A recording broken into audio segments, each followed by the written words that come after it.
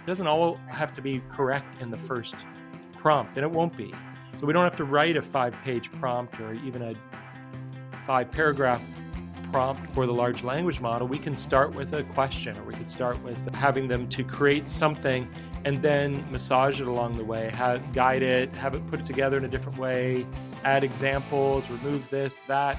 And so it could be an iterative process that we don't have to go in knowing all the answers and having everything perfect on the front end. The Digital to Learn podcast is dedicated to exploring both what's new and what's good in the use of technology in teaching and learning. Our mission is to have the best minds sitting in front of our microphones, sharing evidence-based strategies for digital teaching and learning. Digital to Learn is brought to you by the Center for Learning and Innovation at Indiana Wesleyan University. Thank you for joining us. And now, the Digital to Learn podcast. Welcome to the Digital to Learn podcast. I'm Tiffany Snyder, and I'm here with my co-host, Brad Garner. Hi, Brad. Hey, Tiffany. Hey, I've got a Star Wars joke. So I've heard. Let's hear it. In honor of our guest, what did the dentist say to Luke Skywalker? I don't know, Brad. What did he say? May the floss be with you. I never know how to respond to these. I got to have my own arsenal. A good belly laugh would I'm be sorry. the answer to that question. I can't. You can do better than but that. I won't. We are back. Okay. It's part 2 with Jason Johnston of the University of Tennessee. It's great to have you back, Jason. Hey, it's great to be here. Thank you. For our listeners, if you didn't have a chance to catch part 1, please go back and tune in. Otherwise, we're continuing that conversation. There are 2 books. Actually, both of them are sitting on my desk. I'm looking at them. One by Matt Miller, AI for Educators, and one by Fitzpatrick, the AI Classroom. And I was really excited to see earlier this week that those 2 gentlemen came together to host a webinar. And in that, everything they said supported what you're sharing here about this flipped assignment. So hopefully we're through the podcasts, through the books, the words being spread. And I think as we saw through the pandemic that we will surprise ourselves. We will get through this. Right. We will adapt, and we can be hopeful about that. And teachers are very adaptive. We've adapted through. I hear about people saying, oh, AI is going to ruin education. You know what? They said the same thing about the internet. They said the same thing about the television. They said the same thing about the radio. I don't think it's going to happen. Teachers are adaptive, but we do need to learn how to be flexible. We do need to continue to keep in mind that we have a job to turn some of these threats into opportunities and to go deeper, as you said. Yeah, that's great. So again, we could do a whole podcast on AI ethics, AI assignments, every little facet of AI in education. But if you could just give us your early take on strategies for ensuring that students are using AI tools ethically and responsibly, how can we encourage that? Yeah, that's a great question. And I think, and it's particularly hard, and I answer this question knowing that there are all sorts of different disciplines out there. This is more difficult to do in some than others.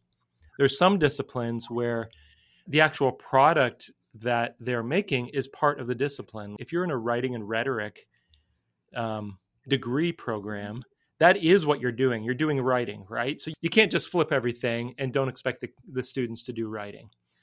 But that being said, that one of the first places I think to start for teachers is just to be really clear about expectations on the front end.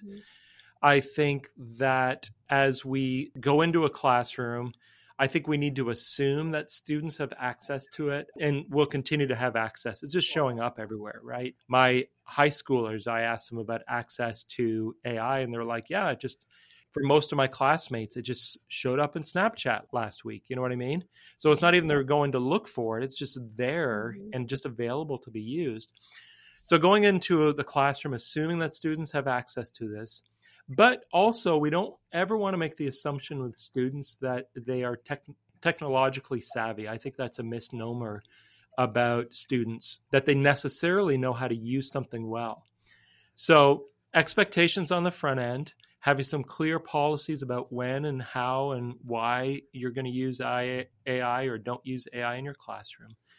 And then giving opportunity to model it well in for instance, a writing and rhetoric. I don't know. I didn't take This was not my degree background, so I'm just using it as a random example. But talking about how there's a couple of maybe proper places to use AI for maybe a certain step in brainstorming, maybe not the first step, maybe a second step in brainstorming, maybe as a place to get a first draft out to AI to get some feedback on, where it's maybe not proper to use it, which is to write your entire essay for you. And so these are the things that maybe we think are obvious to us, but they're not going to be obvious to students. Unless we say that these are things that are not allowed in our classroom, then let's not assume that they understand this and they think that they're on the same page that we are.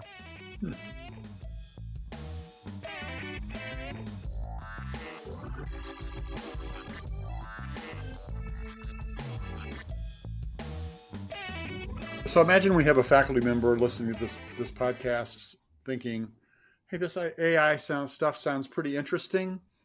Mm-hmm. I'd like to include it in some of my courses. Mm-hmm. How do I get started? What are some of the challenges and limitations that I might face? Yeah, that's a great question. And I think the place always to get started is just to experiment. You're not going to break anything. At this point, AI is not connected into any physical realities like traffic lights or launch codes or anything like that. And so they're not going to break anything serious, right? And so the biggest thing is just for the instructors just to think like a student again and learn and try their assignments in AI. Pretend they're a student trying to cheat in their class or trying to complete different assignments using different kinds of large language models. I encourage a use to understand the biggest ones that are out there, OpenAI, what that kind of feels like versus Bard, which is Google's LLM, versus what it feels like to do something in Bing, which is directly connected to the internet, but uses ChatGPT, how they respond in different ways, what you can produce from them, and what are the limitations. And I think that when they start doing that, both their awareness of how it could be used and abused inside of their classroom, as well as their own awareness of how this could be functional for myself to maybe do some time savings aspects or to be able to model good use of AI in my teaching and learning would be.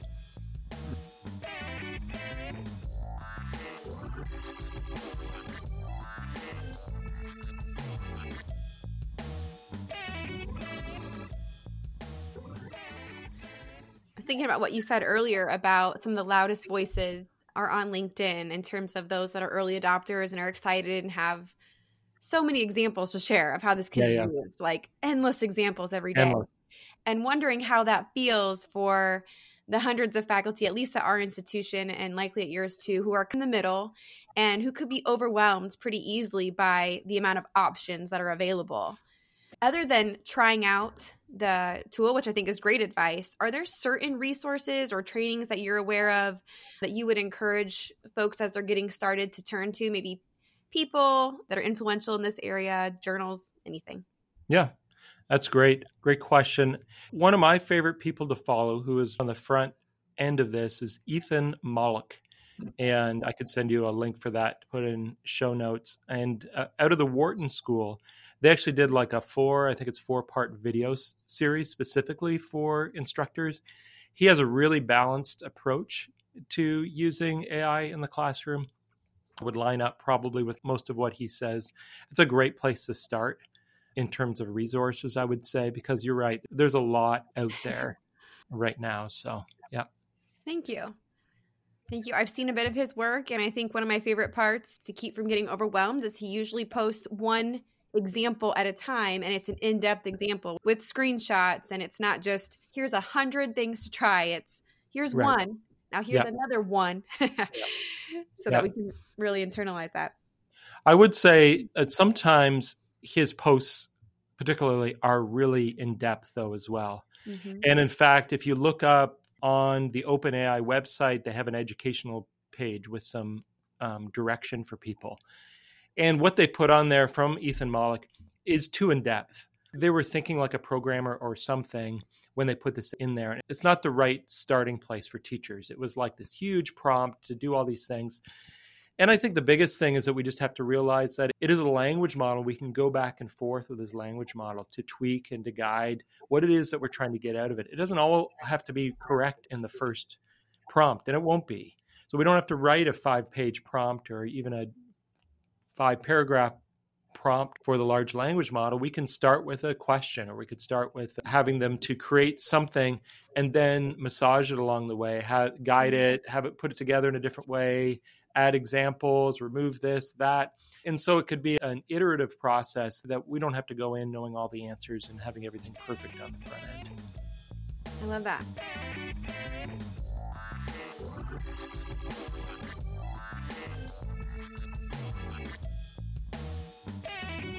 I'm going to add a bonus question if I'm allowed to. Am I allowed to do that? Fine by me. I don't know if you're looking at me or anybody to stop me. I object. Since you are executive director and part of your title is course production, and for those that missed it, for the University of Tennessee, I was wondering, in terms of course production, we talked about the flipped assignment possibility. Is there anything else that our course design friends, our learning experience design friends, should be thinking about with some of the advancements in AI as they continue their work with course production? Yeah, and we've have a lot of conversations with our instructional design team about this, but cautiously stepping into this world, really. And my cautions, I would give the same cautions that I do to my team, which is, let's be transparent about our AI use, and let's not overstep our bounds. Instructional designers, for instance, or media people are not supposed to be content experts. We're supposed to be content agnostic. And we step into a space in collaboration with a subject matter expert to help them achieve their goals. Mm-hmm. And so we need to be very cautious that we don't get connected with a faculty member in plant pathology, and then all of a sudden we're creating like plant pathology assignments for them because we now can just ask ChatGPT, hey, create a plant pathology assignment for me. Yeah. That's not the point here. However, there are ways in which AI can help us with the process, help us maybe refine things, help maybe with some of that busy work of formatting and coming up. Ideation, I think it's a great place to ideate. But I think everybody is going to be better served on the front end if we be transparent about it. So if you're going to use OpenAI to ideate around assignments, why don't you do it in your weekly meeting with your subject matter expert? Open it up, and you're working on it together, and you're coming up with ideas, and you're selecting the ones that they want to select. You're not pretending to be a subject matter expert. I'm glad I asked.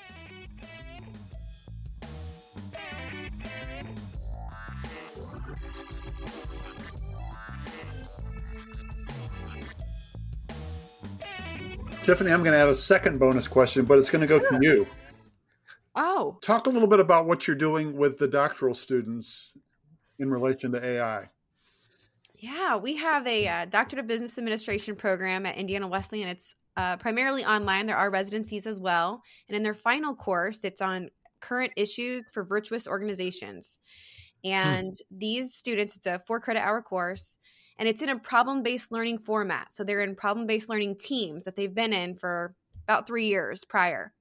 So their final class, they get there, and we decided in January of 2023 to change up the scenario. I say we. I've never taught in business administration prior, but because it was AI, I had a chance to be involved. But we rewrote the program as this problem or opportunity of generative AI in higher ed, inviting the doctoral students to contribute to some of the solutions that we come up with as an institution to help them define the problem, explore the problem, and propose solutions. It's been really neat. And in fact, in one of the assignments, they have a chance to test their critical thinking skills against ChatGPT. So they actually conduct a literature review and then have ChatGPT do the peer review. And then they have ChatGPT do the literature review, and they conduct the peer review all with the same prompts. So it's not a perfectly clean study, as my psychology friends have mentioned, but the point was there is some learning that can happen. It was very eye-opening, low stakes, easy opportunity for them to get acquainted with the technology and reflect on just where it is in comparison to their own critical thinking skills. And then later in the course, they are submitting resources, training resources for faculty and instructional designers. And it's a lot. There's this huge problem that we are all talking about in our community. So to throw it in a 4-credit hour class and basically ask these students to solve it is mean. But no, anything that comes from that class has been really valuable, and we're picking and choosing from some of the assignments they've submitted and using that to conduct our very own faculty trainings. That's cool. So Yeah, really, I like that idea a lot. Do you guide what tools they use, and do you provide any tools for them to use? It's a great question. We, at this point, because of how many options there are, and some of my colleagues, even Mike here, who's the producer on the podcast, said, what about these ones, these AI tools? And I think we felt like some of them, it's their first exposure to the tool, at least where we are now in the world with. So we just decided on one. Okay, here's a free one, ChatGPT. We're all going to do it so that we can all compare our work. But in the end, when they produce some kind of training resource for faculty, we say, now you can use whatever you want. We've been introducing you to some articles along the way. Whether or not you read them, we don't know. Whether or not you're exploring tools on your own, we don't know. But for the training resource, do whatever you like. And honestly, my favorite one was just last week. A group of students submitted a Canva web page. They used Canva AI for in part, and then they used their own creativity and application as well. And in partnership with Canva, had a really neat training tool and learned an AI tool in the process and opened my eyes to, I have a free Canva account too and a paid one. So this is something that I could actually do. Yeah. It's mail hour. Was that you barking? It's me. Yeah. I'm getting excited. I'm howling at the moon at this point. Yeah. That was me. That was a bark of agreement. That's right. And amen. Hey, thanks for being with us today. You were so thoughtful in everything you shared, and I think have given our listeners some great perspectives, me as well, on how all these things tie together as we teach to serve others, right? Yeah, exactly. Thank you for joining us on Digital to Learn. If you enjoyed this podcast, there are 3 things we ask you to do. 1, come back and join us again. 2, tell your friends about us. And 3, give us a positive ranking on your favorite podcast platform. Digital to Learn is brought to you by the Center for Learning and Innovation at Indiana Wesleyan University. Embrace the future. Always keep learning.